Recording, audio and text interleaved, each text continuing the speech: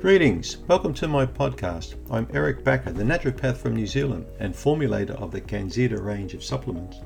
In each of my bite-sized episodes, you'll be getting practical tips that you can follow right away to improve your health and lifestyle. So go ahead and binge listen.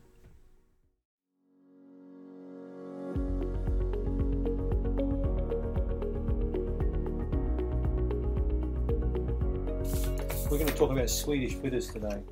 I've been working with Swedish bitters for a long time now, probably 30 years, and I've been taking it since I was a teenager myself. Swedish bitters is an amazing formula, and that's the discussion of the topic today. What is your opinion about Swedish bitters? Swedish bitters has been around since the 1540s. That's a long time, guys. That's like, 460 years or something? That's a long time for one herbal medicine. It's probably the world's oldest, longest known herbal medicine, still in use today. Did they have Prozac in 1540? Probably not. Did they have Western medicine around 1540? I don't think they did. There were no pill pushers, there were no pharmaceutical drugs back then, but there were Swedish bitters, and it worked. So a long time ago, there was quite a smart guy called Paracelsus. Now, Paracelsus thought he was smarter than Celsus, so he called himself Paracelsus. He was actually full of himself, this guy. Theophrastus Bombastus von Hohenheim. Big long name, puffed up ego, incredible guy.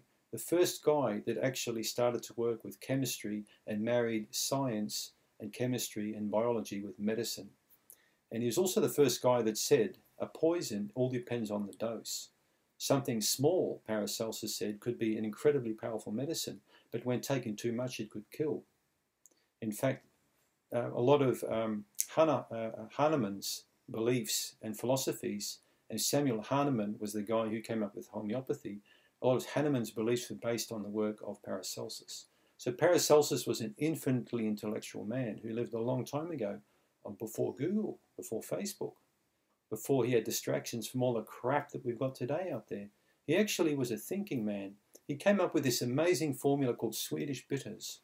Think about the word bitters. It's got many different herbs in it, which have a fantastic effect on the digestive system.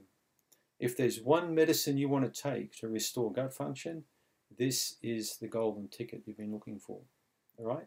But you need to get the right kind of Swedish bitters. It's got myrrh in it, it's got camphor in it, it's got many different herbs in it which have a really good effect on killing, on cleansing. It's very powerful. You need to take care with it. One drop may be all you start with, and you can eventually build up to 4 or 5 milliliters, so it's a small amount. I think it's less than 1/4 ounce a dose. Drop doses are fine. What would you use Swedish bitters for? You would use it for digestive restoration. You would use it to stimulate a stomach that's slack and lazy and needs stimulating. You would use it to increase pancreatic function. You would use it to get rid of candida, parasites, bacteria. But remember, it's powerful. And you need to have a lot of respect for Swedish bitters. And for many people who first start taking it, they don't like it because they get aggravations. So you can start in a low dose and gradually build up and use it as a course of treatment for 3 or 4 months or more. I prefer Swedish bitters to be used in low dose long term rather than high dose short term. It will also have a nice effect on the colon itself because there are particular herbs in there that allow proper fermentation of food residues in the colon, contributing to very good levels of beneficial bacteria. So in some sense, it almost acts like a prebiotic. It doesn't act like a probiotic, but because it allows food to be better digested and absorbed, it allows better fermentation of the food residues in the bowel, leading to better production of good bacteria. So I like Swedish bitters. I really support it. I would have loved to have known Theophrastus from Hohenheim. I'm not sure if I would have liked the guy's ego. He sounds a bit like Donald Trump, but I see Trump came into it again.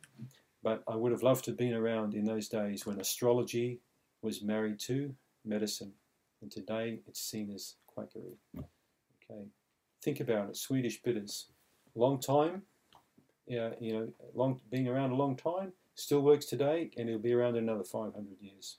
Thanks for tuning in. Oh, I forgot to say, is it good for candida?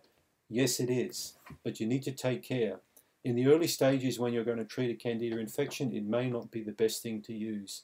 You're better off using a product that's an antifungal, antimicrobial initially. Check out Candida Remove that I developed. It's a nice product to start cleaning, up the gut with. When you start improving, if you really want to finish off the gut and get it to a high level of health, think of Swedish bitters. Let's try again. Thanks for tuning in.